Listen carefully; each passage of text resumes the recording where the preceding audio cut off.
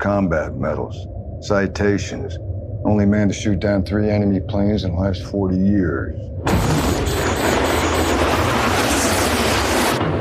Yet you can't get a promotion, you won't retire. Despite your best efforts, you refuse to die.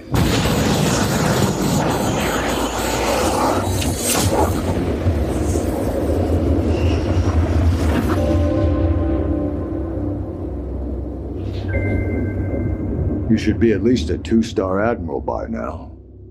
Yet here you are. Captain. Why is that? That was a long time ago. Da da da da da da da! You sound insane. You realize that? Yeah. The whole world gone crazy! Seriously? It's showtime. It's a movie 36 years in the making, and some are calling it the Citizen Kane of action movies. But is Top Gun Maverick worth the hype and the wait? That's what we're here to discuss. I am Brian Gill, joined as always by my illustrious co-hosts, my wingmen, Kent Garrison and Richard Barton. Boys, how we doing today? Answer, yes. End of episode. See you guys next week. We get to weekly recommends. Some are saying, just a hint, I am some. Yes. Uh-huh. Yeah. Spoiler alert, worth the hype. But we're doing great. It's Top Gun week again, boys. Feels good. What a great way to spend 2 weeks of movie podcasting after the rough 2 years that we've had. Two straight weeks of Top Gunning. This is what it's all about. Actually, we should probably quit. This is the peak of the show. It's all downhill. It might be.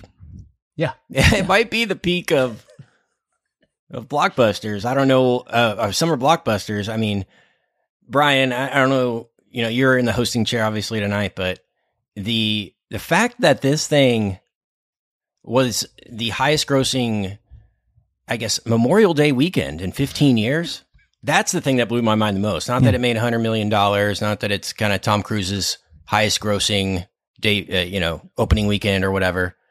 The fact that another movie hasn't beaten on Memorial Day in 15 years with all the superhero and movies out, the fast movies, what have you, I would have thought there would have been another one that had that kind of weekend on Memorial Day, but wow, that blew my mind.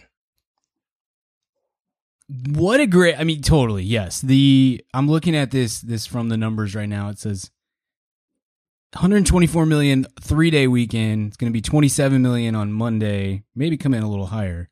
151 million by the end of the long weekend. Pirates of the Caribbean at World's End. What's that, the third one? Is that the third one of that series? I think so. Okay. Yeah. That was the previous record, 114 and 140-ish million for a 4-day weekend for Memorial Day weekend. And now here we sit with Top Gun Maverick. What a time, boys. What a time. Is it cool enough for us? Can we take a victory lap here? I feel like this is a Mad About Movies. We're certainly not the only people in the world who appreciate the movies of Tom Cruise, but I feel like we've been maybe leading the charge just a little bit. I'm not saying like full victory lap, but maybe we're leading the parade, if you will. Yeah, maybe ManFam might have to check the receipts on that one. Go back 2013 and see if we were talking Cruise back then. I think we were. I think we've been anticipating and hoping for this moment, and it feels good. Yeah, it feels good. I want you to comment on this, Richard, specifically, because you are one of your big tenets is trust movie stars, and there aren't very many movie stars left. Tom Cruise certainly is one of them. So please, Richard, take the wheel. You took the Mummy in the movie draft previously. That's because what I was going to say. Cruise. Yeah. Alone. So I'm not a full victory lap. I'm head down, kind of lunch pail. No, I'm not throwing my bat. I'm just kind of like, I expected this, struck out last at bat and just sort of slowly working my way around the diamond. But it's not a Nick Castellanos sort of swag. It's more of just okay, we're back on track now. Well, look, we talked the original Top Gun last week in the main feed, so we don't need to recap our thoughts and feelings on that original film. We all really dig it. This movie, as we said last week, this movie was supposed to come out like a month after the pandemic started, 2 months anyway. This was one of the first casualties of COVID-19 as far as the pop culture Delays. stuff goes. And then it's been rescheduled over and over and over again. We have been, I will not say patiently waiting. I've not been very patient about this whatsoever. I've been very frustrated about not being able to see this movie. But it all kind of came to fruition over this weekend. So I think I was the last one of the three to see this. I ended up having to wait until Sunday night. It was one of those where I said to my wife last weekend, hey, do you want to see this movie? Because a couple of my friends, we want to go see the movie. I obviously have to see it for the podcast. Is this one you want to see? And I was kind of hoping she was just going to say, nah, I don't really care. Because then I could have seen it like Tuesday night at opening. I would have said, I'm not recording, guys. I got to go see Top Gun Maverick. But instead I had to wait for Sunday night. And it was kind of torture knowing that this movie is out there. And I'm just sitting like, cool, well, Celtics, all right. And just kind of biding my time until I can go see this thing on Saturday night. But, finally got to it. And, I could not have been more thrilled with the finished product. Kent, I want to start with you. Give me your just kind of general thoughts and maybe if you have anything interesting from your screening or whatnot. Let's get into this thing. Yeah, I was really excited about this one too. I got it first thing Saturday, first moment of the weekend, and went and saw it, and really enjoyed the screening. It wasn't too crowded. There was a chatty couple next to me that I had to kind of, do the old side cough thing, where it's like, it's like not a full shush, but it's like a, hey, somebody's sitting next to you kind of a thing. But that was fine. I got through that. It was awesome seeing this one in a theater, to have the full subwoofer big screen experience for this, because I really do feel like you want kind of a VR experience with these. If whatever that is, however replicable that can be. I always think about going to the Omni Theater in Fort Worth, Brian, growing up. Mm-hmm. Yeah. And there was like a flyover little demo for that. And there was also a ride at Six Flags called The Right Stuff. Remember that? Mm-hmm. Yeah. Where you would sit in like moving chairs, and it would put you through like going Mach speed or whatever. But it had that immersive big screen, big sound, jet engine quality. So, you want that with this one. So not surprised people are like, if I'm going to see Top Gun, I probably need to see it in a theater. And I appreciated that about going to see it. But I mean, my God, the amount of trailers before this thing was unheard of. The chatty couple next to me, the guy was literally like, are you kidding me? And every time another trailer would show, it was like 14. I looked at I went to like an 11 a.m. It was 11:45 before the movie started. Like 11 a.m. was on the ticket. I was like, you got to be kidding me. This is like a 45-minute previews, ads, all the kind of, it was crazy. Quick interjection. It is funny because it's not like we haven't had movies, since the pandemic. We had the Batman, we had Doctor Strange, we had plenty of good solid movies last year, Spider-Man, all that stuff. I don't know what exactly it is about this movie, but I had tons of people in my real life who were like, this is the first movie I've seen in 2 years or whatever. Like they are going all out to go see this movie. I had multiple people can't say the same thing to me. We're like, the movie was supposed to start at 8 and then it didn't start until 8:40 or whatever. It's like, is this normal? Like, yeah, it's pretty normal. Like that's how it is these days. You just plan for 30 minutes on the trailers and whatnot. But there was 3 AMC ads. They had to get those drive me more nuts. They play an AMC ad before the Nicole Kidman AMC ad, like back to back. And like, what are we doing? We're already in the AMC. Exactly. You don't see McDonald's ads when you're in freaking McDonald's. They're not throwing you commercials in your face. Like, dude, I'm already here. I'm eating the burger. You got me. You got me. I'm hooked. Right.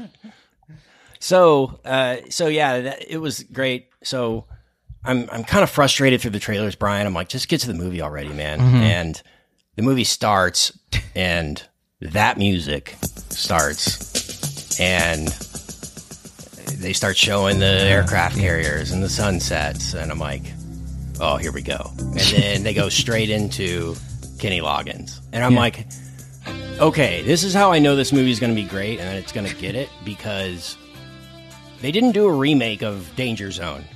Like, they didn't get 21 Pilots to redo it and throw it on the beginning and be like, this is the rebooted Top Gun. I hope you like it. We're going to do 3 more of these, and they're going to be... That's when I felt like... I felt like that in The Lion King. I'm like, okay, we already got a good song. Why can't we just do that again? Reuse that. Everyone likes that. Why do we have to redo it? So, man, I loved that at the beginning, and it started me off on a really, really strong note, Brian. I got a lot of notes on this one, but obviously, my only complaint is that it wasn't 7 hours long. It was too short at 2 hours. The rare too short movie here at Maverick Movies. Richard, what about you? Give me your general thoughts and all that good stuff. Yeah, I saw it Sunday morning-ish. Didn't have a lot of trailers in mind, but I saw it in IMAX. So I think maybe sometimes that's an abbreviated pre-show. Oh, probably, yeah. So I had like 2 trailers, and then that was off. It was awesome in IMAX. Made me sick the entire time. Loved it. I love jets. Big jet guy. So I was in. Not only do I love Cruise, I love jets. Love the original Top Gun. Love all of it. So yeah, pretty good crowd. Best crowd I've had in a theater behaviorally since COVID. So that was a win. Nice. Tom Cruise brought the adults out and not the olds. Right.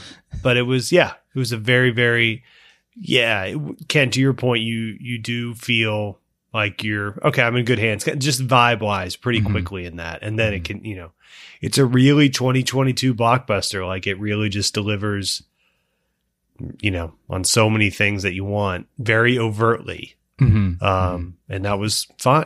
For someone that's been watching streaming movies for years, with a few exceptions, it was kind of fun to just, we're all here for the same thing. There's a gentleman's agreement. Okay, let's go. Sure. Did you guys get the Tom Cruise thank you ad before the movie started? Yes. Okay. I did too. I figured that was universal to this because Tom Cruise is the head of Paramount Studios. He can do whatever he wants. Brian, the guy has, he has gone through it all, but you got to admit, man, when he pops up on that screen, starts talking, like, there's something about it. Like, you're like, okay, Tom, I'm in. No matter what you've done here before, I'm in right now in this moment. You're absolutely correct. It's sort of this ineffable characteristic or personality or whatever. It's like, I said, Richard and I watched a soccer game together this weekend, a football match, if you will, and we were just talking about how it's just this thing that he had, or I was talking about Troy Aikman, how I'm not a Cowboys fan, never was a Cowboys fan. I don't even care about football all that much. But if Troy Aikman walked into a room, I would be like, holy cow, it's freaking Troy Aikman. Like, I'd just be kind of blown away by this guy. And I don't really feel like I'm that way with celebrities most of the time. Tom Cruise just coming on screen.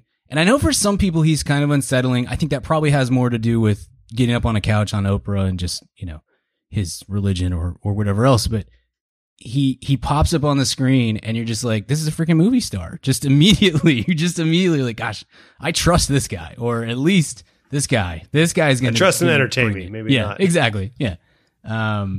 They pop that up, and then just like you guys said, it cuts directly to these very overtly homage scenes of the aircraft carrier and the jet and all this, and the music, the score is incredible. And Lindsay's sitting next to me, and the movie had been going for maybe 20 seconds, and I was just like, really, honestly, I think I was actually physically pumping my fist. I was just like, this is so good. I am so into this right off the bat. And she's just like, chill out. My gosh, like, you're embarrassing. But I was like, this is an A+. This is an immediate A+. I love this already so much. And then we just went from there. So opening scene, he's got this stealth jet. He's got to get it up to Mach 10. Ed Harris is coming in to shut him down. For me, was kind of the perfect reintroduction to Pete Maverick Mitchell. And you kind of get the feeling of like, the very MacGruber vibe of like, this has just been his whole career, is just kind of flouting his attitude and not caring what the brass says and all that. Yeah. And I loved it. So, Kent, what did you think about the opening sequence? Yeah, I loved that sequence where he has to prove his worth by getting up to Mach. And Yeah. I mean, this movie and Top Gun in general, the first one, it plays on so many just typical movie tropes, but not in a cheesy way. Like these movies are the reasons for those tropes. So to have the trope of, constantly cutting back to the counter as you're like, is he going to get there? Doing that multiple times in the movie, it's like, it just works, and if done correctly, that stuff can work and not be cheesy. And so I love that to start it out. We get Admiral Kane, Brian, and I agree with you. It was cool to see Ed Harris there. Yeah. And it was sad for me, though, that it wasn't James Tolkien, because I thought that would have been a cool callback if it was his original guy that sent him to Top Gun, sending him back to Top. I know James Tolkien is 90 years old right now or whatever it is, but I think what they did was Ed Harris was like, all right, if I do this, I'll let you borrow my control room for the entire production. And you can just shoot in my control room. And they're like, oh, that's going to save us. I'll give you a deal. I'll give you a deal on the That's going to save us Yeah. tens of millions of dollars in rental from the Navy. Right. He's like, trust me, mine's nicer. Yeah. It's more state of the art. So that was my only any of the little buttons and things I have. And I didn't even think about it until until after the fact, though. Brian is like, oh, it would have been cool if there was like maybe one or two. We'll get there, obviously, but maybe one or two more people from the original Top Gun in the movie. Yeah, and like small parts. Sure. Yeah, maybe we could have got Tim Robbins in there or something. Yeah. Okay. Yeah, that could have been fair. I dug the sequence. I thought it was a lot of fun, and then it leads directly to getting reamed out by Ed Harris, and then brought back to Top Gun to meet with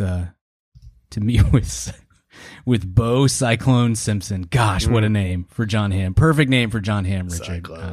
But the MacGruber vibes, I think, even extended even further when you get to that scene, and he's just like, absolutely. I don't want you, that kind of thing. Absolutely, they do.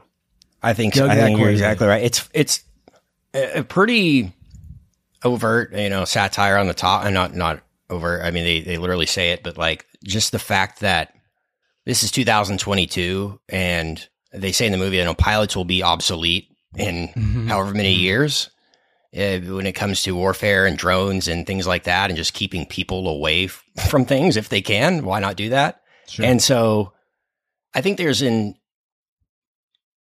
even greater emphasis on the human quality that the pilots bring in this version of Top Gun versus the first time around. I totally agree. We all raved about Top Gun last week. That movie is very much a product of 1986, and there's some great things about that. There's probably some lesser things about that. It's not a you would not call Top Gun a character piece. I think that's fair to say. It's very much not, and this isn't either. I knew like Alan Sepinwall was kind of complaining about the paper thin characters of everybody outside of Maverick, basically.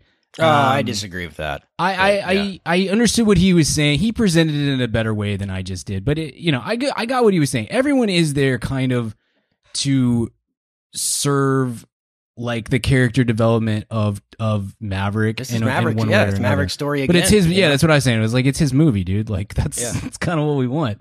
But I did think that all of these maybe not all of them, but Rooster, Hangman, Cyclone, some of these people, I felt like there was a little bit more of a character actually at work there. There were at least a little bit thicker characters than most of what you get in Top Gun, the original, which is not. There's not a lot of character.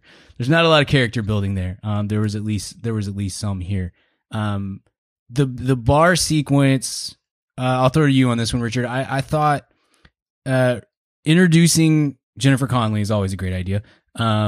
As Penny, as this long lost love, and then to have all of these characters, all these pilots come into the bar. 3 minutes after they put all their profiles up on the wall. So you know who they are. Now here they come. And it's sort of, I thought that was a kind of a smart way to do like the character introduction montage without stopping down for one of Kent's hated like file scenes or something like that. I was waiting for a file scene. There's another one of my patented Kent Garrison moments in this movie that we'll get to, but there was no file scene, and I agree with you, Brian. I thought that was a great way to introduce them. But go ahead, Richard. Yeah, no, that's like very by the book, but kind of in a way is sort of like 2022 of this movie could be a very classic way to introduce, almost like an old TCM movie or something. Right. Like here's the guy, here's everyone we didn't know. It reminded me of an old. If it ain't broke. It reminded me of old times where, I keep going back to this in my mind, Brian. I may be crazy, but Tom Cruise reminds me of like Steve McQueen, basically, who he's become. Sure. He's like, this guy right. Mm-hmm. is going to do whatever to entertain us. He's going to drive motorcycles. He's going to be an action star, love hero, whatever he can do. And that scene reminded me of old Steve McQueen movies, like in a bar where you get everybody kind of loose a little bit, and they kind of show their true personalities. To an extent, and you get introduced to the Hangman, aka Iceman, in the movie that way. I liked that. But Brian, what did you think about the piano? Like just straight going forward, doing Great Balls of Fire in the bar. I thought it was great because of the way they did it. I thought I expected that something like that was going to happen at some point in the movie, but I'm not sure that I expect that was the first scene where you kind of get a sense of like, oh, this actually is going to have some sentiment to it that isn't just, wasn't Top Gun great? Isn't nostalgia awesome? Like there's going to be a little bit of an emotional pull for this beyond just flying jets is super cool, because it is. Flying jets is super cool. You could just do that if you wanted to, but to have him, instead of a raucous party scene 45 or 50 minutes into the movie, instead having it be like this somber moment for him 15, 20 minutes in instead. I thought it was really smart. I thought it was a really smart play. I kind of thought that Great Balls of Fire, if it was in this movie, was going to be like where the football scene is almost. Like that kind of thing is what I'm talking about. And instead, just on a montage or something. Yeah, but instead they play it into like, okay, so this is like, we are going to go there. We are going to let this be, this is a very like testosterone-y kind of vibe that we've got in a lot of ways, but we are going to let it be sentimental and have some meaning to it as well. So I love that. I thought it was really cool. And it is Goose's kid, so it's not like it's just some rando walking up at the bar. It starts playing Great Ball. So it's like maybe I don't know if he was born in the first movie. What did he ever say? He was. He's sitting on the piano in the first movie. He's like 2 or 3 years old. Like a little kid, right? Yeah. Mm-hmm. Yeah. So yeah, like, he obviously heard, that song growing up in his house and stuff. So there is kind of a legit reason for it to be that song, other than just the nostalgia factor of it being in the first movie. So I think the way they did it, and that's kind of with all these things, how many reboots and remakes have we seen in the history of the show? We'd have to count them up. 100? Tons. Yeah, tons. 200? Tons and tons. Yeah. And I would say out of 100, 95 of them do it wrong. Mm-hmm. Right? And it's just the most obvious. We're only doing this, for me, Jurassic World is the one that comes to mind the most, where you're just showing stuff from the first movie, literally, because it's from the first movie, and that's your only nostalgia factor. And there's just there's no real sensitivity to the original movie or respect, I feel like, when you do it that way. And this one just had the first movie at its heart the entire time. And Brian, I was blown away how good the script was, to be quite honest with you. It's a really good script. It's really tight, super tight. It's a smarter script than you would have to do, I think. I know I say this a bunch, but I love when a movie is better than it needs to be. like we say, well, it's so much smarter than it has any right to be, or something like that. I think that this movie would have been successful, very successful, one way or the other. I think there's enough nostalgia for the original. I think that Tom Cruise still holds some movie star sway. I think that this is very clearly, it's very easily communicated to the audience, the mass audience, that this is a movie that's worth going to the theater, that you want to be in the theater for. I think it would have done really well. I do think that, and so I don't know what the percentage is, but even if it's a 15% bump because of word of mouth, because the Rotten Tomato score was so good, because people who were seeing it on Tuesday were telling people on the weekend, this movie freaking rules. You really got to see it. I cannot tell you how many Facebook posts I saw about this movie from people, and I don't even get on Facebook. Yeah, exactly. And it's just like constant. And I really think a lot of that comes down to, we can make this movie fun and make it like a B+ without really getting out of bed. We can do that very easily. Or we could go for it and try to make it an A+ movie, try to make it smarter than it necessarily has to be, try to get the cast right, try to, do all these things the right way and really go for it. And I think that's what they did. I mean, maybe I'm biased. Maybe there's someone out there who's like, this movie was not very good, or it wasn't smart enough, or whatever else. But like, I thought it did I guess what I'm trying to say is, like, all these things that if you're like writing down on a like a scoreboard, like, okay, main actor, story, script, the action, the way it looks, all these sorts of things. It's like, here's the threshold for what we're going for. Almost in every spot, it like soars over that. And the last one I would have expected on that, Richard, is the script. And instead, I thought the script was really smart and fun for this kind of movie. Exactly. As smart as it needs to be, and really well, like, you can tell, like, not like, well written, like a great Oscar winning screenplay, but like really well workshopped in a good way, not overly, we all hate the sort of specter of notes hanging over any creative endeavor, but sometimes like really smart people that know how to make movies, like Cruise, like, Bruckheimer, I think that's the ultimate, is that I think Cruise knows a good script from a bad script now and can say, okay, this needs work versus this is ready to go. I think maybe he's learned his lesson at this point, hopefully. The Mission Impossible movies lead me to believe that. Like, all of those scripts are really tight. And Christopher McQuarrie did touch the script a little bit as well. He's one of the writers. But I think it's the tastemakers at hand here, Richard, you're right, Bruckheimer as well, that kind of knew where to draw the line on certain things. Yeah. Yeah. No, exactly. Absolutely. Let's get into the actual sequences. So he takes the job because he doesn't really have any choices. He's going to teach these kids. He's going to teach these kids how to fly and how to do this mission that's impossible to pull off. Arby, you said you love jets, you love dogfights, you love this kind of thing. How did that? It is a training montage, for lack of a better term, but goodness, it's a fun one, isn't it?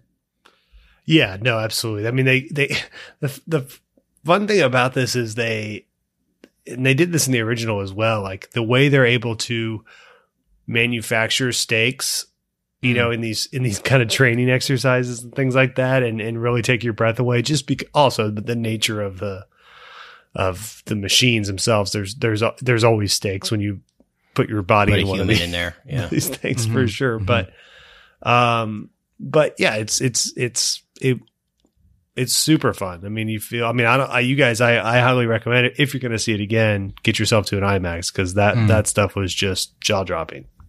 Yeah, I'm with you, Richard. What I liked about this, Brian, and the setup of this is, you're right. This is exactly how Top Gun goes. The first half of the movie, if not first 2/3 of the movie, are training. But in this one, there's actual stakes. They're training for an actual mission in this one. Sure. We know we're going to war at the end of this, and here's the mission, and we have to train for this exact, map, basically. And I liked that, because that's kind of always hanging over the third one. It's like, what is all this for, until the very end, and they have to kind of intercept some planes. Sure. And so I liked the stakes of, okay, we know in 2 hours, like, we're going to see them actually pull this off, and how is it going to do? And so in your mind, you're kind of recording all the course in your head and where people are failing and where the vulnerabilities are. I really enjoyed that as a narrative device to build tension throughout the movie, is them having to constantly come back to this course. Mm-hmm. And it's like, okay, if they can't do this, then the entire mission's off. And there's no one's even shooting at them at this point. So I loved that. I thought that, I thought it was very well structured on that front. We've touched on it already, but it's very obvious. Like we are touching on so many themes from the original movie. We're paying homage to it. And in some stretches, we're just doing a remake of those things. And I thought they did it very well. I thought it was very smart to, within the first 10 minutes, set up the ending is going to be different on this, because there is, like you said, there is a goal here. It's not. This is the Kent Garrison patented scene, is the pointer sequence. Where they're sitting there and he's literally, here's the mission. Yes. That's fine. And those can be terrible or they can be awesome. And this one was a perfect use of that for exposition. That's exactly right. It's one of those things that a pointer scene is something where it can go terribly. You can fall back on it way too much. Yeah, absolutely. Or you can fall into the trap that I think a lot of movies have, maybe more recently, is like recognizing that is an issue, and so then the trap becomes, what if we over-explain?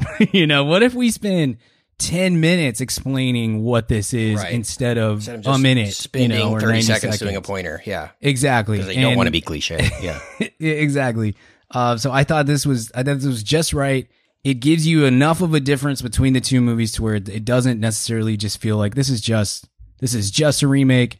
And it gives you an endpoint of like, this is what we're looking for. It's not just. I have no problems with the stakes of the original Top Gun. I read a couple of reviews this weekend that were like kind of trashing the original, which is fine. It's 80s. It's cheesy, and I saw the Rotten Tomatoes score and all that sort of stuff. But like, there are some people who are like, that movie that has no substance to it because the whole thing is just a competition to decide who is the best pilot. And I'm like, right, like a sport. That's the movie. Like, yeah, that's what the movie is. Yeah, you're right. Yeah, got it.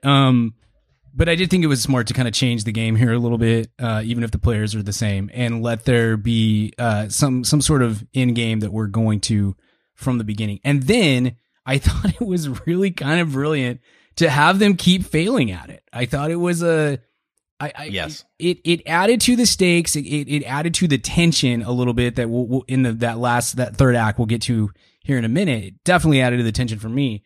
But it was just interesting seeing them. They're the best of the best, these hot shots, and they're going up against an old man, but also they're going up against this course that he set out in front of them, and they can't do it. And we messed up on the first phase, but we're still moving on to the second phase. And man, the second phase didn't work, but we're still heading into the third phase. And I thought that was fun. That was really. I'm not saying that that's like the most unique thing that's ever been done in an action movie, but it was surprisingly it felt surprisingly organic to me. Like it felt like, this is an basically impossible thing that they've set out here, and they're kind of not backing off of that. It was a little surprising to me, I guess. Man, I thought the choice to say, okay, the mission, the jets have to approach at under 100 feet. Mm-hmm. So you get these incredible shots from the ground of these jets flying through these mountain valleys, right? It's not like every backdrop of the movie is not the sky behind it. Mm-hmm. And so I thought the choice to have it through this kind of cavernous, valley was really awesome. I would like to know, and I didn't do research on this, I should have. I apologize, Brian, but like, how realistic the mission is compared to like an actual mission that these types of guys would go on. Sure. I have no idea. We can sit here and talk all day about the lengths to which the production went to film this and make it look real, because it kind of is and all that. I have no idea. Were they actually going 9Gs when they showed 9Gs and that kind of stuff? I would be interested to know that. and how realistic it all. I don't care because it was awesome. But I would like to know, if anyone's ever done a mission like that in real life. I think that would be interesting. But I mean, the camera work on the planes, Brian, the mounting of the cameras on these jets was phenomenal. I mean, all the actors operated that themselves. Yeah. Yeah. So they had to do all that. They had to go shooting. up there. Yeah. They had to go up there for incredible. They said they were up there for 20 minutes and they didn't know if they got it, and they'd come down and look at the footage and go back up and do it again. And that's gotta be amazing to be flying a jet for a movie, like on a real jet, and not just sitting in a green screen and remember your lines pod somewhere. Right. Yeah. Remember your lines and not puke everywhere. Can't believe we haven't touched on this yet, Brian, but I thought the casting was great, and even Miles Teller couldn't mess up this movie. He was awesome as Rooster. I thought he looked the part. I didn't think Miles Teller looked at all like Anthony Edwards, but dye his mustache blonde and put a Hawaiian shirt on him, and I was pretty convinced that he could be Meg Ryan and Goose's kid, and that was awesome. But I want to shout out to the actor that played Bob, the Cup from The Spectacular Now. He was awesome. Didn't even know it was the Cup until the closing credits. Had no idea that Bill totally Pullman transformative was the Cup's dad. Yeah, he spilled a little bit up in the air. Again. If you watch it, I might again just been an IMAX thing, but when you go back and rewatch it at home or whatever, you can see he spills a little bit in the air. Yeah, just a little bit. I mean, nothing understandable. He's a pro, understandable. Yeah, but a little drip. Yeah, I will confess to being if there was anything that was leaving me a little apprehensive on this, it was the Miles Teller factor. But then I kind of had to, but before the movie going in, just kind of had to remind myself that guy was freaking great in Whiplash, and he's been okay in other things too. It's not he's not necessarily going to he's not going to tank this thing. And lo and behold, not only did he not tank, he was very good. He's very good in that role. Yeah. And they did. I think I think Joseph Kosinski, the director, I think the screenwriter, I think everybody did a really good job of not overexposing anybody, including Tom Cruise. Tom Cruise is not the greatest actor in the world. We know that. I mean, he's the greatest actor in the world, but he's not the greatest actor in the world. Right. But they did a good job of not putting them in. Excuse me. They did a good job of putting them in a position to succeed, and I think Miles Teller maybe was like the poster child for that. Richard. No, absolutely. He's kind of to coin a term, Affleckian, in that he sort of rises and falls to the quality of work that's around him. We should remember that going forward. He's not a ruiner of good movies, but he can be pretty bad in a bad movie. That's a great point. He's not going to elevate a bad movie at all. That's for sure. Exactly. Can't save a bad movie. He's not going to rise above the material on the page, but you put him with Damien Chazelle, and Damien Chazelle is going to give you Damien Chazelle. I think that's right. And I think the choice of this not being like Rooster's movie, where Rooster's the new Maverick, and he has to prove himself against Hangman, and Tom Cruise is more the Admiral character, kind of behind the scenes and calling the shots. The fact that Tom Cruise is still the main focus, I think, really benefits Teller, that he can just kind of literally come in and save the day whenever needed. So yeah, no, I totally agree. I think I would enjoy this movie if it was Top Gun: The New Class. I think. Right. I don't know that I would like it as much as I did if it is fully just a handoff movie, or just kind of like you said, Kent. If you take the John Hamm character out and you make Tom Cruise that character, just kind of beef up the role. I enjoy this movie quite a bit, I'm sure. I don't like it nearly as much as the problem with that, though, I think, is that the John Hamm character's job is to enforce the rules. For sure. Maverick didn't play by the rules, baby. Right. That's right. So that would have felt totally disingenuous to, I guess, the core of Maverick, even though that's what I expected this to be honest with you. I expected it to be that exact. It was this to be a handoff movie to Miles Teller as the new, maybe it is. Maybe they do another one of these and Cruise is less involved as the main character. But well, to be fair, Tom Tom Cruise only has, what do we think, 40, 50 more years left? Like a top flight movie star. So no pun intended. So before he retires on Mars. Yeah. So I think maybe if these keep making money, I think 6, 7 more of these with him as the lead, and then maybe this late 80s kind of start the transition. Like they say this is going to be the last of the Mission Impossibles. Just wait till the Mission Impossible reboot. Reboot it again with Cruise. What are we doing? It's like, who can we get for this? Oh, Tom Cruise would be awesome. They could do the Grindelwald thing where they get some young actor to do it for the whole first movie, and then he rips off his mask. By that time, the way de-aging will be just flawless. Cruise will be like, oh yeah, let's do a prequel to the first one where I'm young. By the way, in honor of Cruise, I'm doing this entire podcast on a treadmill. Nice. Oh, nice. Just full sprint. Did you see the shot in the Mission Impossible trailer? Respiratory shape is impressive. I saw the Mission Impossible trailer before this movie. The shot of Cruise running in that trailer is all-timer, man. It's incredible. Can't wait for those. We got 2 more of those, too. What a time. Yeah, can't wait. Great use of that trailer, too, dropping it in right before this. I was very teaser. primed. Wasn't I don't need another one. Don't need another one. Just let it be that. Perfect teaser. Yeah. The guy, they're all grizzled. I want grizzled Simon, whatever his name is. Yeah. Simon Pegg. Good. Very good.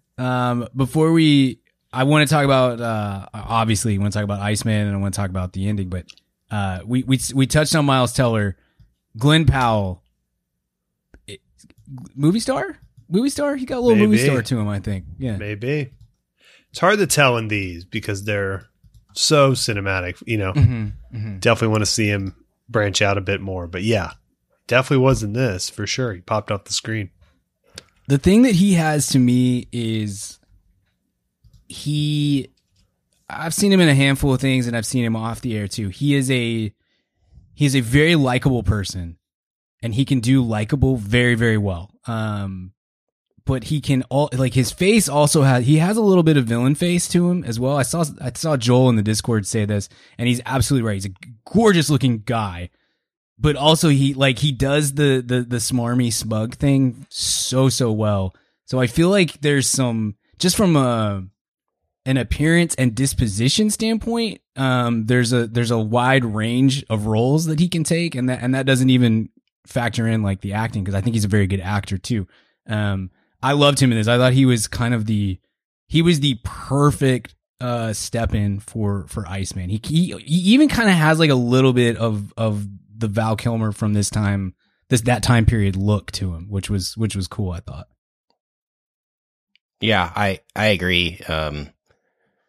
We'll see what he does, man. Maybe he has a Cruise type career or a Kilmer type career, and those are very different types of careers. So we'll see which direction he takes. But you guys, you don't know how hard it was for me not to text you about Val. Yeah, let's get into it. To just walk out of the theater and be like, Val, because I'm telling you, did not expect it. I mean, I expected Iceman to, make an appearance, cameo, flashback, whatever. Right. Did not expect the way they did this, to have Val in his current state, and for that to be, translated into the character was just so perfect.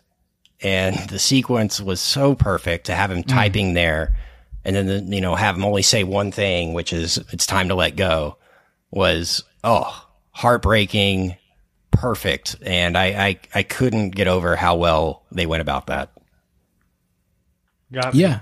RB, you go. Yeah. Well, yeah, I love Val. So it was like extra, with the way they played in his illness and everything into the character. It was double whammy. Yeah.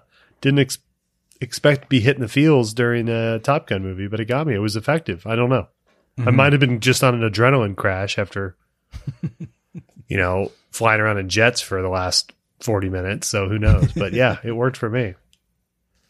Yeah, I was, that was maybe the thing that I was most interested in going into this, or at least, intrigued by, was like, how are we going to use Val? I know he's going to be in the movie somehow.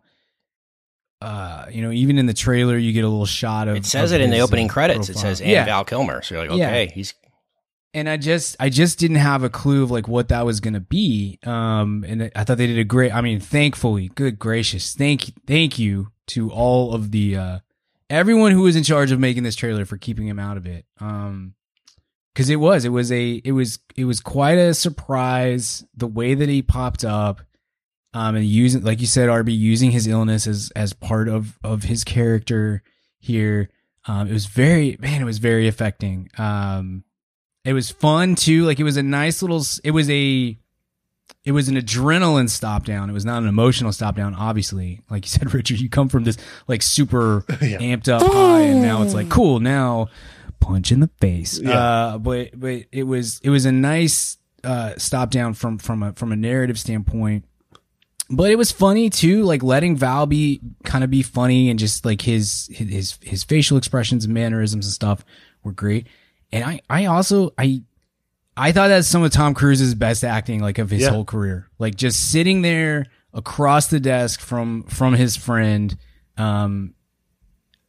It worked for me on every level. I thought it was a very affecting sequence with him, and definitely got the tears going for me a bit. It was perfect, but then the next scene was the football beach scene. I was like, oh, that's a jarring transition. Sure. And it's so funny that they were still playing in jeans. Yeah. Yeah. Why are they in jeans? Homage, man. Gotta stay with it. If it was good enough for those guys, it's good enough for us, you know? We're playing football this time around, though. Change it up. I liked, though, like, why are you doing this? They literally say that. He's like, you told me you wanted a team. Yeah. I thought that was a nice little line to justify that. Sure.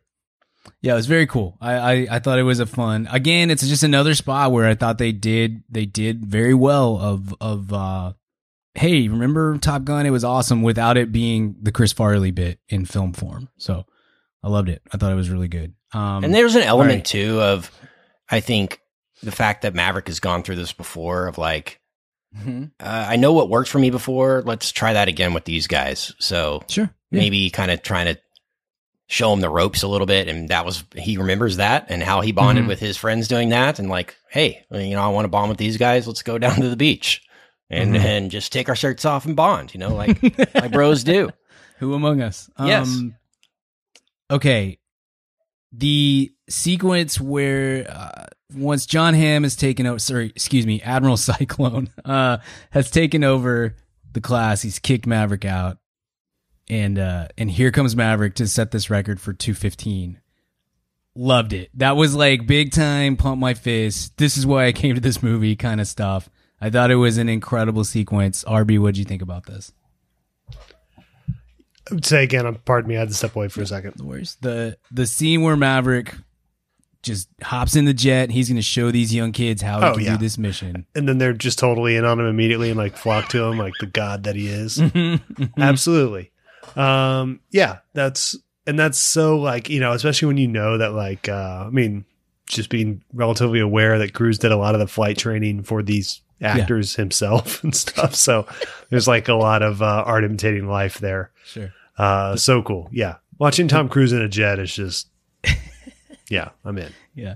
It's the positive side of the method acting stuff. It's right. It's a great I know. It's funny. Like I'd love to see this thing of method actors, talking about how they lived as whatever for 3 months. He's like, I got 7 pilot licenses. Yeah. And these different types of equipment.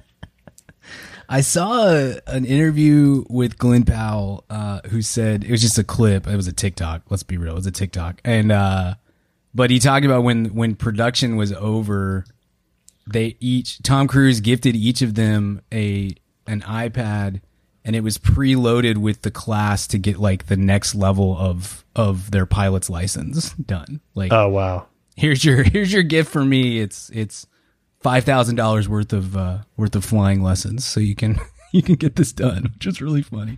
I love this guy. It's good stuff. Kent, what do you think of that sequence where he's gonna galvanize the whole group and get them all together?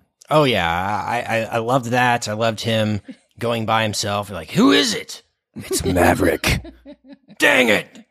And then like, Maverick, Yeah. Maverick, turn around right now. No, I'm going to do it. You know, like that stuff is right out of, you know, what you would expect. But I mean, the execution is great.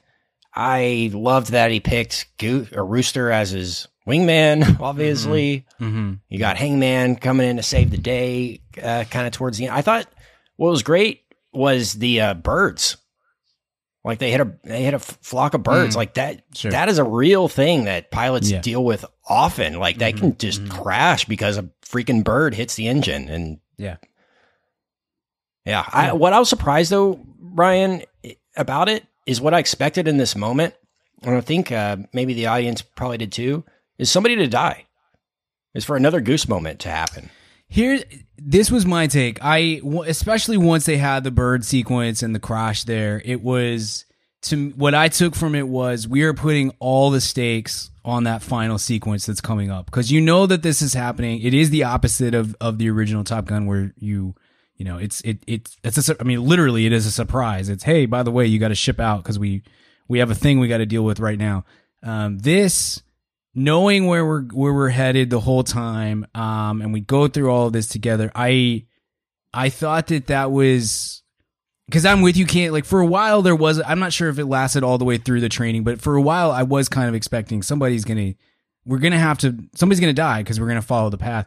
And instead you get, to me, it was like, okay, so everything is real, like they are upping the stakes for that last mission, more so, and really putting everything on that. And so I dug that. I thought it was good. Yeah, and Tom Cruise's character Maverick is still dealing with the loss of Goose, so that's still yeah. You don't need to do that again and have somebody else have to deal through that, because he's and the still first going movie through that. sets up the stakes that it can happen, so Right. the tension's already there Totally agree. Yeah. the whole time they're up. Yeah. That's a good point. I think that would have been one step too far in the direction of remake if you would have had, I don't know, whoever, Coyote or Fanboy or somebody die as a result of a training exercise. I think they needed to hold out as long as they did to make that last sequence just as incredible as it can be. So we're there. Let's talk about it. Can't you first? What I will tell you, that's as tense as I have been in a theater while also enjoying the movie in a long time. Like that whole last as 20 tense minutes is woof. and you know they're gonna succeed. There's no way they're not going to, but it doesn't make it any less tense. I absolutely loved that, and I loved the moment where like Goose loses the tracking computer and he has to use the Force like Luke Skywalker to shoot the target, like just straight out of Star Wars. I was like, yes, okay, that was cool. Man, that was an incredible sequence. I can't say enough good things about like not overtly going to CG all the time and doing stuff that's crazy. The Star Fox move of Maverick to pull like the 360 flip, like when somebody's following you and then you basically hit the bottom C button on Star Fox and flip back around behind them. You know what I'm talking about? To see that in real life on this screen is pretty amazing. And like he saved that move for the dogfight at the end. I love that. But yeah, to shoot all this in camera. And Brian, one of my complaints in our VIP preview pod we did on Top Gun last week was you never really have a sense of direction in the first movie. Sure. Because they just couldn't do a lot of stuff shooting wise. You great way of keeping the audience grounded in the logistics of the mission this time around. Like you fully grasp where the planes are in relation to each other, who's following who, which plane is which. And that's a difficult task. Joseph Kosinski, both of his previous big movie efforts have left me wanting, but both of them looked impeccable. Tron Legacy and Oblivion both. I thought they looked really good. I haven't seen Oblivion since theaters. Maybe I'm off on that. But I remember walking out and being like, man, that movie didn't really, I mean, it was fine, but it looked really good. And I think he has an eye for the visual of making a movie. He's an architect, right? I mean, he's like very mathematical in the way. Yeah, he does totally, things, totally. Yes, yeah, that's a great way to put it. I mean, no, he literally is a professor. Oh, of okay. architecture. I have no idea. Yeah. Okay. Yeah. Yeah. That makes sense. No, it's like his other thing that he does. So he Okay. Well, still great Production point. design of In Oblivion was yeah, awesome. like he does a man. lot of stuff The with flight like 3D. sequences in that movie were sweet too. Yeah. He does a lot of stuff with like 3D modeling and things Okay. like that. So it makes Interesting. sense. Yeah. You know. Well, this was kind of the I mean, this was to me was like the like everything coming to fruition kind of movie. Yeah. I mean, it looked incredible, Richard, down the stretch of that last I mean, it's I say that last quote unquote, but it's like a 20-minute scene Yeah. and it all looked fantastic through the I was course thinking of because he's got another movie coming out in like a couple weeks on Netflix, but like he's someone that like I love that when he's a filmmaker that's probably grounded better in. I think Only the Brave was another one they did right. Mhm. Like I think he should stay away from sci-fi. Jets are Okay, cool. sure. Like me, you know what I mean? He has such a Yeah. cool visual sense, and I think that can get lost in sci-fi and maybe. Mhm. You know, maybe when you ground it in something like fighter jets that are real, which by the way, good job, humans. You always talk about all these spaceships and stuff. Fighter Yeah. jets are pretty cool. Yeah. Man, They're not interplanetary, but they're pretty BA when they're flying around. It's like, yeah, these are real. You kind of Going- forget because you're so used to seeing Star Wars and stuff and Marvel, Yeah. and you're like, oh wait, these are Sure. we did this for real, For Cool. sure. Yeah. I don't know. Up I feel by like he the, could be helped by jo- grounding. Joint Reserve Base over here, they're flying around all the time. Yeah, And, you know, multiple times a day, you look up and see an F-16 or whatever, or a B-2 bomber flying over. It's like, man, it's awesome to see these like for real in action and be able to kind of see what these guys go through. Yeah. Because you really don't get that experience, that personal experience a lot with it's. So we're so detached from what happens in the military, it feels like. And so you really, you can't sympathize or empathize with the training and just the absolute gauntlet that they put themselves through Sure. to do that. Yeah.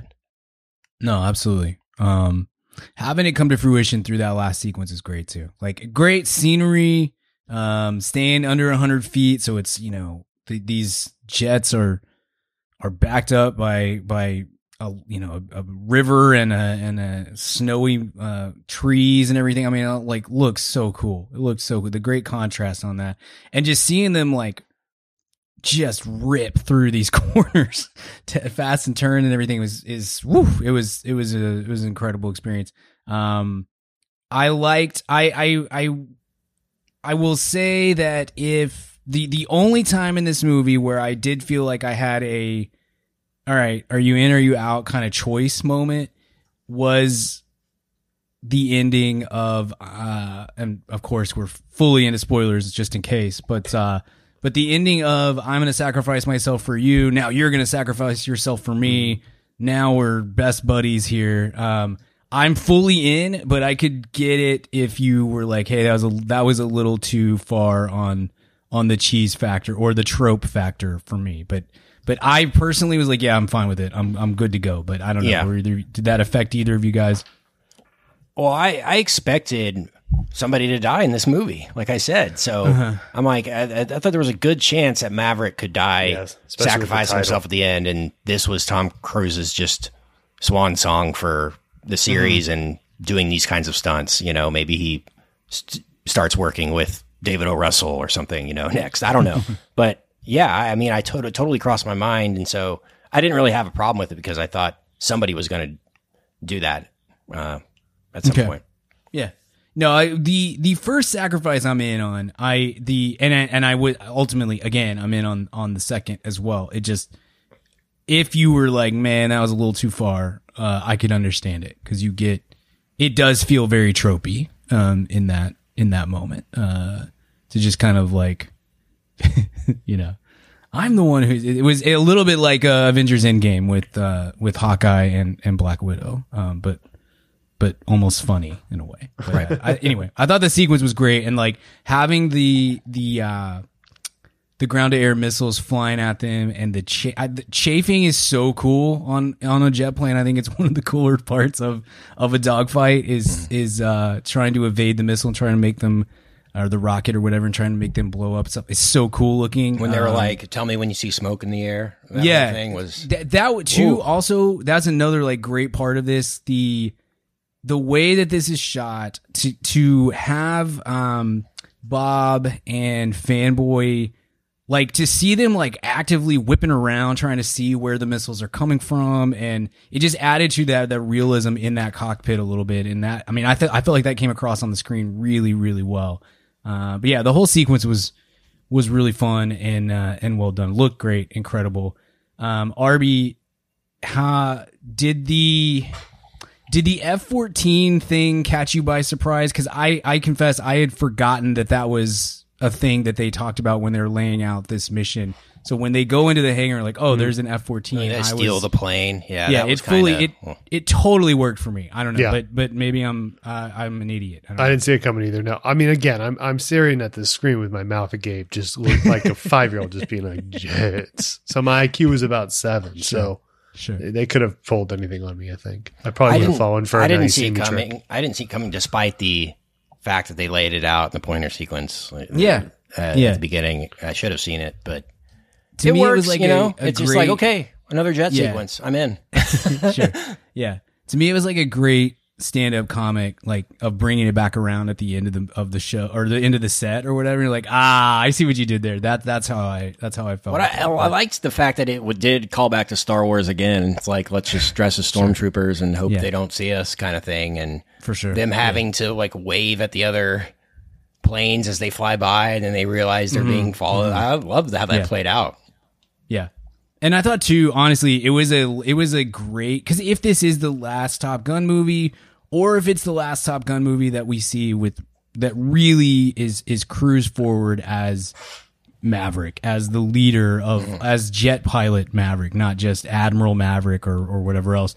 I thought it was a really great send off to be like, we've spent this whole movie telling you that it's less about the plane and more about the pilot. and obviously, I mean, Rooster even reminds him of that when they're in that last sequence. But we spend the whole movie kind of preaching that, and now you've put this 40-year-old technology up against this brand new, all this sort of stuff, and it really is going to put him to the test of how good of a pilot are you. I loved it. I thought that was so cool and a fun. Just to me, it was just kind of like the perfect cherry on top of the sundae to send this whole movie off. Yeah, it doesn't give somebody be like, well, the Americans have superior technology to the other planes, and so it would have been an easy escape. You know, yeah, it does up the stakes a lot, and that's a great point. It's perfect send-off, and They like flying those F-16s more than the F-35s or the Raptors. Like, so I think it's more of a thrill. Even, I mean, there's a reason they're like, what? F-16 was like 76 or something.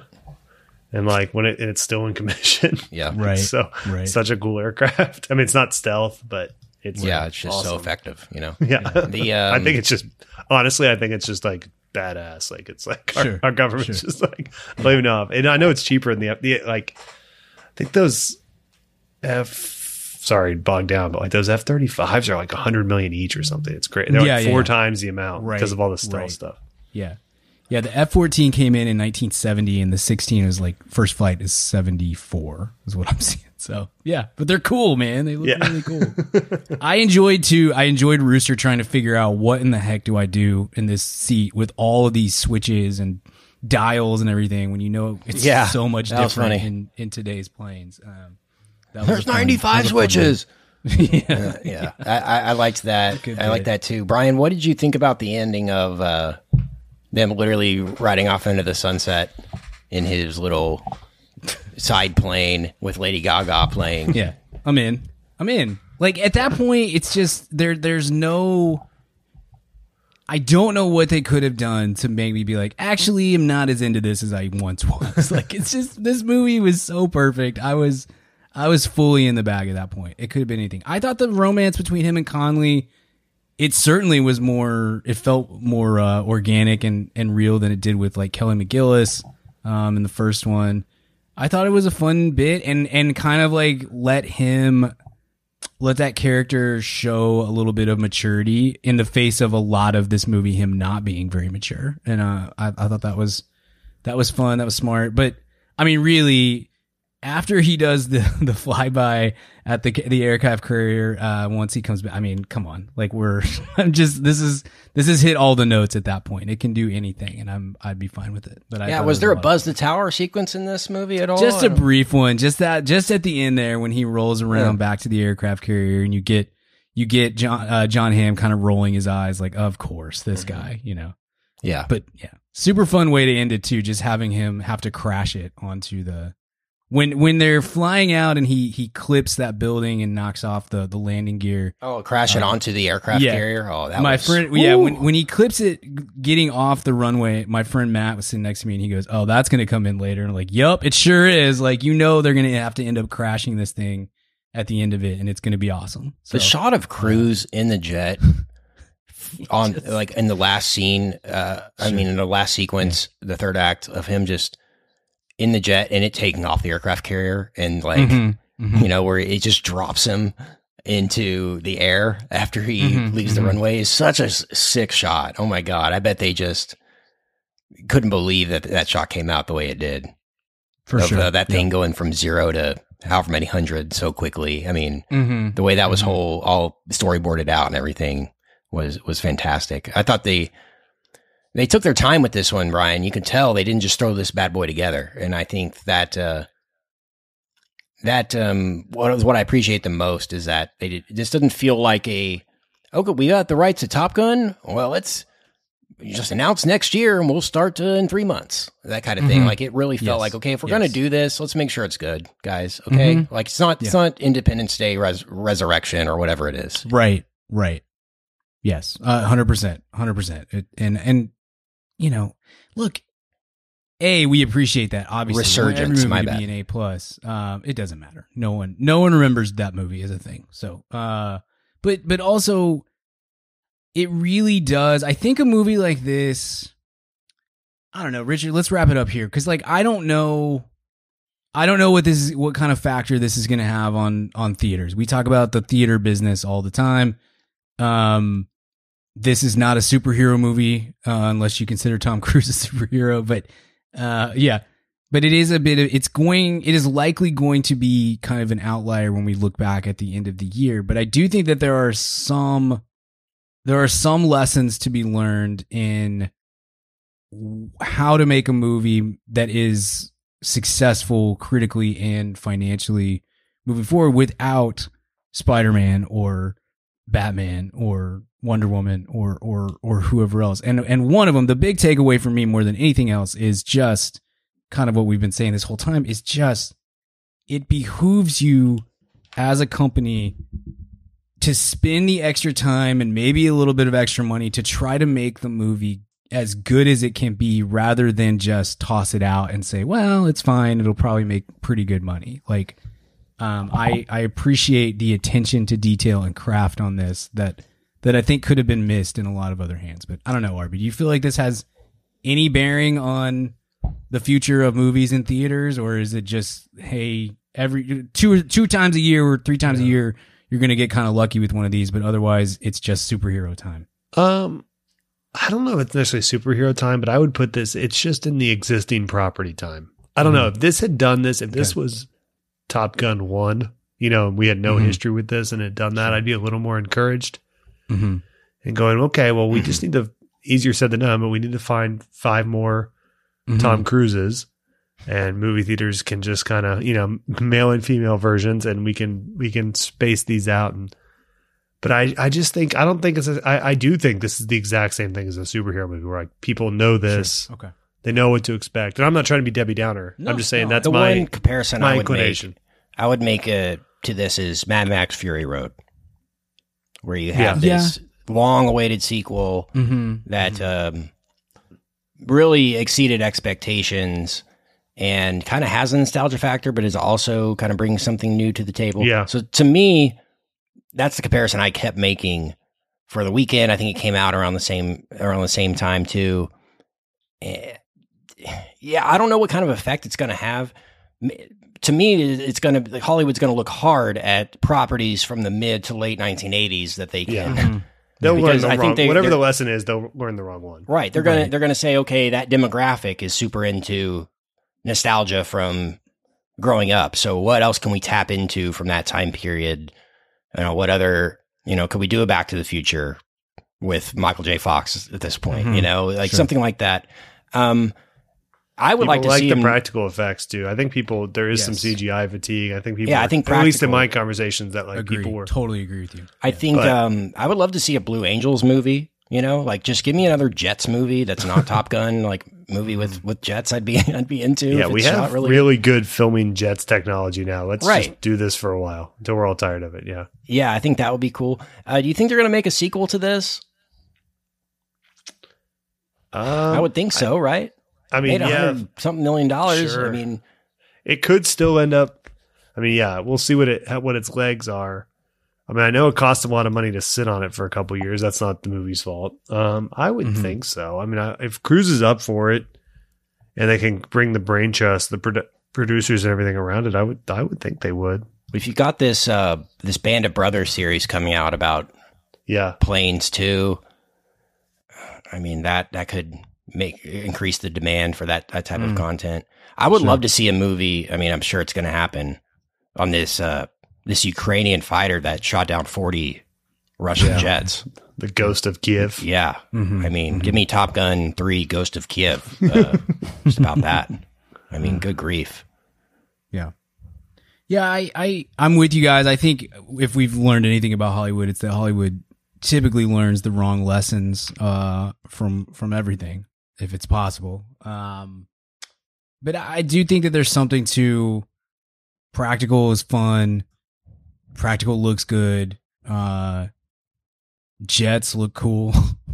Cars look cool. I mean, I said to my dad loved this movie, and I said one of the things I said to him was like if of course it's better than the original, because the original didn't have Fast and Furious to build from. They didn't have the model of like, how can we do this as fun and wild as possible.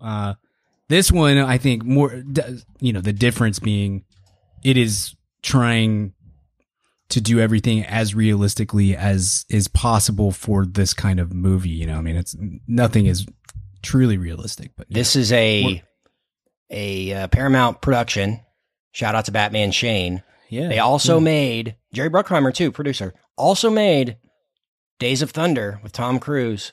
Mhm. Do we get Days of Thunder 2 with Cole Trickle coming back? He's like, I had enough of these ragtag kids trying to drive this car. Gotta take matters in my own hands. And he like drives an F1 at age 55 and something like that. I'd be in for that. How can we replicate this experience without doing this again? Is what I'm trying to say. Mhm. Sure. Because we're out of Mission Impossible movies now. Mhm. Apparently, we're out of Top Gun movies for Cruise now. What more can he do what more buildings can he jump off of or whatever? Sure. I don't know. Are we going to be left with superhero mummy type movies for him? And when it comes to blockbusters, I don't know. Mm-hmm.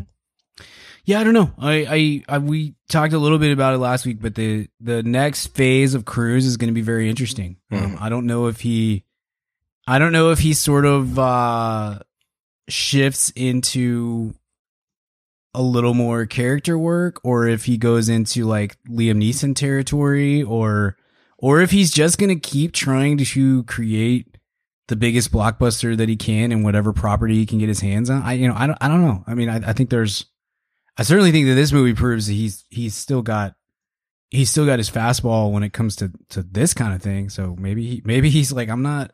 I mean, we joked, Richard, about his retirement, or his, how many more years he has left. But maybe he's like, bro, I'm fine. Like I can keep doing this for a long time. Yeah. I'm good. Yeah. I don't know. Yeah, I mean, I could see him seeking out another franchise too. It's always going to be Cruise. You can figure that. I didn't How are quite they work gonna with bring him Jack into Reacher, Marvel? but you keep trying that. Sure. Do you think they would, knowing getting him into the? I would love for him I to just- take on like a villain role in the MCU. I think it would be really cool. It's Iron Man I again. have to Let's bring Iron imagine Man back. that. He'd be great Iron Man. He is Yeah, Iron Man. I have to imagine that Cruise in that system probably doesn't And maybe I think both he has to have parties know total that. creative control. Like I feel Yeah, like I mean, every that's the Tom thing, you know, Cruise I movie nowadays should just be in parentheses directed by Tom Cruise also, because I feel like he kinda is the is. director of so He and Sandler Yeah. are like that. Yeah. yeah. For real. I mean, he is. I mean, I joked about him being the head of Paramount, but you know, this is kind of the thing. When you're in the Tom Cruise business, you're really committing to Tom Cruise's way of doing things, or at least to Tom's not happy with this yet, so we're gonna keep throwing money into Yep. it. We're gonna keep trying to work it, and that can get old. And I mean, I think that the success speaks for itself, but you know, I don't know that both parties work in that scenario. If you stick him into the MCU at this point, if he would have been the original Iron Man, or if he would have come in as,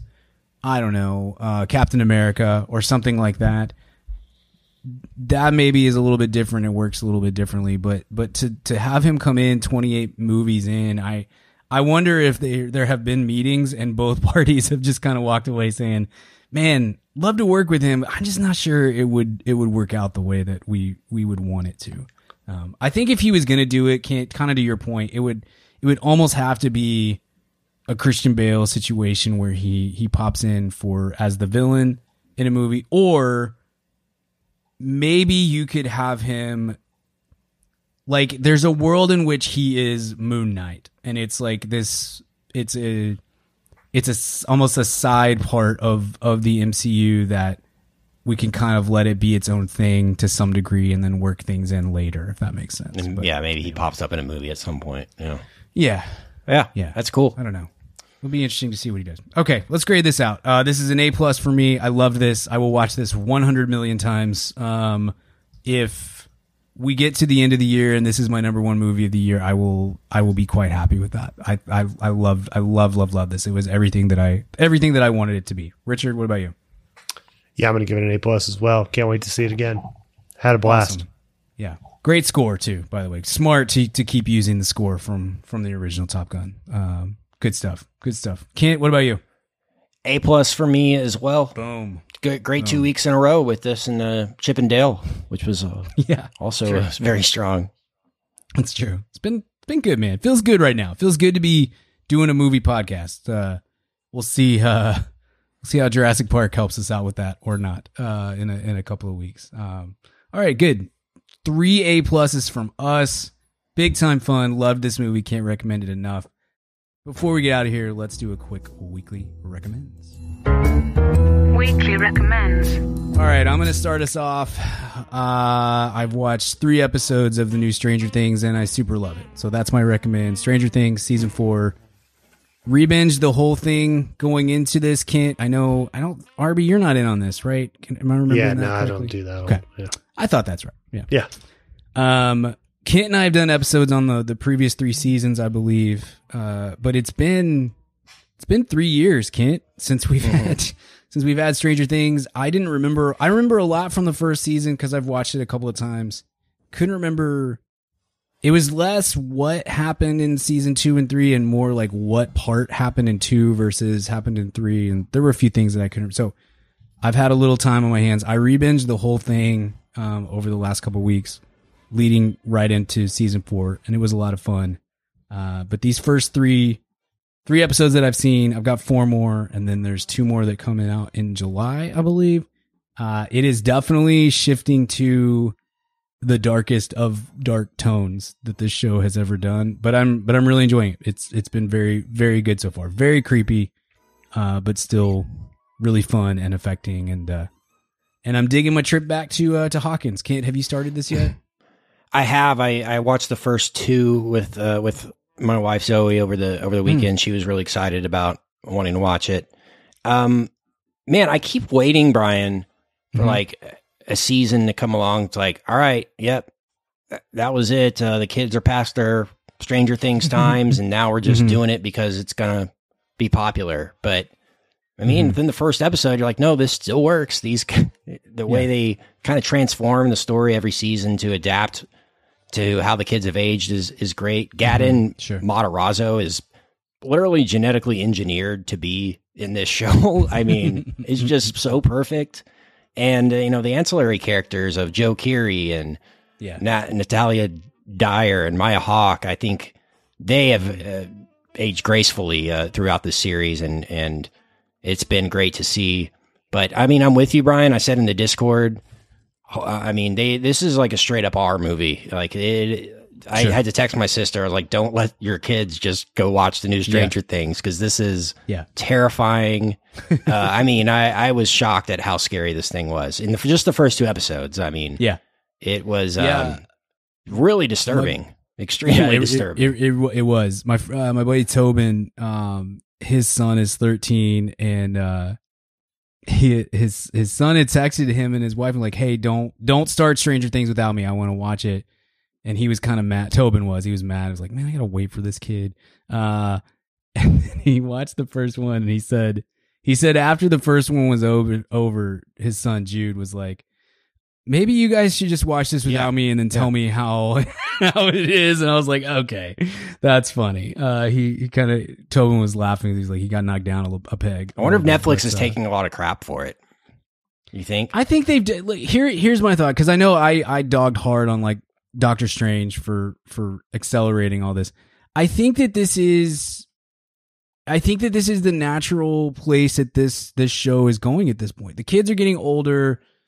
The stakes were already really high, and so to me, it felt like it sort of naturally has progressed on that point. But I don't know. Anyway, I think you and I probably do an episode on this after those last 2 come out in July, so we can kill it there and save the rest for eventual review. But yeah, I was pleased that it came back, and it was kind of a return to form, and this show that I've really enjoyed over the years, and so it's been fun. So I dig it. And it got Kate Bush to number 1 on the charts. I know, it's crazy. The millennials discovering Kate Bush has been great. It's good. All right, Kent, what's your recommend this week? I'm going to recommend the Bo Burnham new special / B-roll stuff that he put together on his YouTube. It's great to see him put it on YouTube.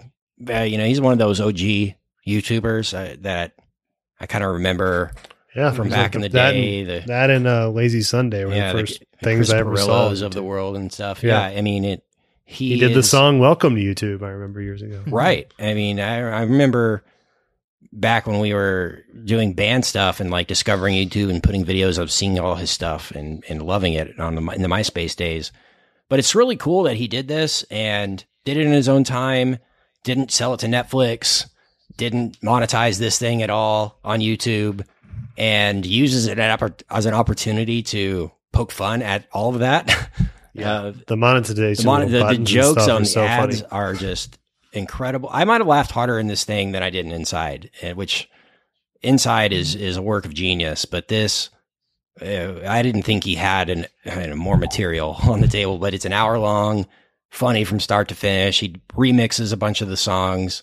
Has a few songs that didn't make the original special, but it's basically like Inside 2, if that makes sense. But really fun. Nice. Yeah, great. I'm definitely gonna check that out over the week. I saw 1 or 2 clips, and I was like, it's incredible. Inside is incredible. So if it's better than that, my goodness. Okay, good stuff. Good recommend. I don't know if it's better, but I laughed way harder. I think there's more jokes. Fair. Okay, sweet. Arby, what about you? What's your weekly recommend? Yeah, I'm doing that The World According to George Carlin documentary on HBO. The Judd one? Yeah. The Judd one. Like all things Judd, it's like an hour too long. It's 2 parts. Probably could have been a tighter 1 part, but the stuff and the footage they have is really cool, and the interviews with like basically every comedian ever is pretty cool. And a lot of the early, especially the first half, has a lot of the really cool early, almost, all the Fort Worth radio stuff and things they did, a lot of clips from that and things like that. So yeah, I really, really enjoyed it. It's very like, it's not, I mean, Judd does these pretty well. It's not unlike the Shandling one he did a few years back in terms of the way it kind of it stretches the genre a bit. So yeah, I enjoyed it. Nice. I loved the Shandling one. I haven't had time to do this one yet, but it's definitely on the list. So good recommends, boys. Well, this has been fun. Thank you for being here. Thank you for listening to this Top Gun Maverick episode. what a blast this movie was. And like I mentioned, we did review Top Gun, the original Top Gun, last week. We usually do that type of movie, what we call throwbacks. We usually do those on our VIP feed, but we gave you a little preview of that good, sweet VIP life last week on the main feed. So go back and listen to that. A lot of people, I think, are watching Top Gun for the first time this week on Netflix. So stick around, listen to that episode we did last week on that. And if you like that, you need to sign up for the VIP. It's about $1 a week, excuse me. You get a throwback every week. You get access to our exclusive Discord. You get all kinds of other fun bonuses. And you can do that at madaboutmoviespodcast.com/VIP. The VIP the VIP episode this week is going to be Jurassic Park: The Lost World. Talk about that. We've got a Con Air episode. We've got Minority Report coming out. We've got all kinds of fun stuff that we're doing in that feed. Next week's main feed is going to be Alex Garland's Men, and we'll be joined by a special guest. Can't wait to hear what you guys think about that one as well. And then Jurassic World. What's it? Dominion? I don't even know. It's just Jurassic Park logo. That's all I know. It's just Jurassic I've seen Park the posters logo. and That's trailers, smart. and I'm still waiting for the title of the movie. That's smart. You should do that, honestly. Just stick with that logo because the logo is great. We have that coming up in a week or two as well. Thank you for being here. Thank you for listening. Stay safe. We'll see you at the cinema. Goodbye. Hey baby, I hear the blues are calling, tossed salads and scrambled eggs.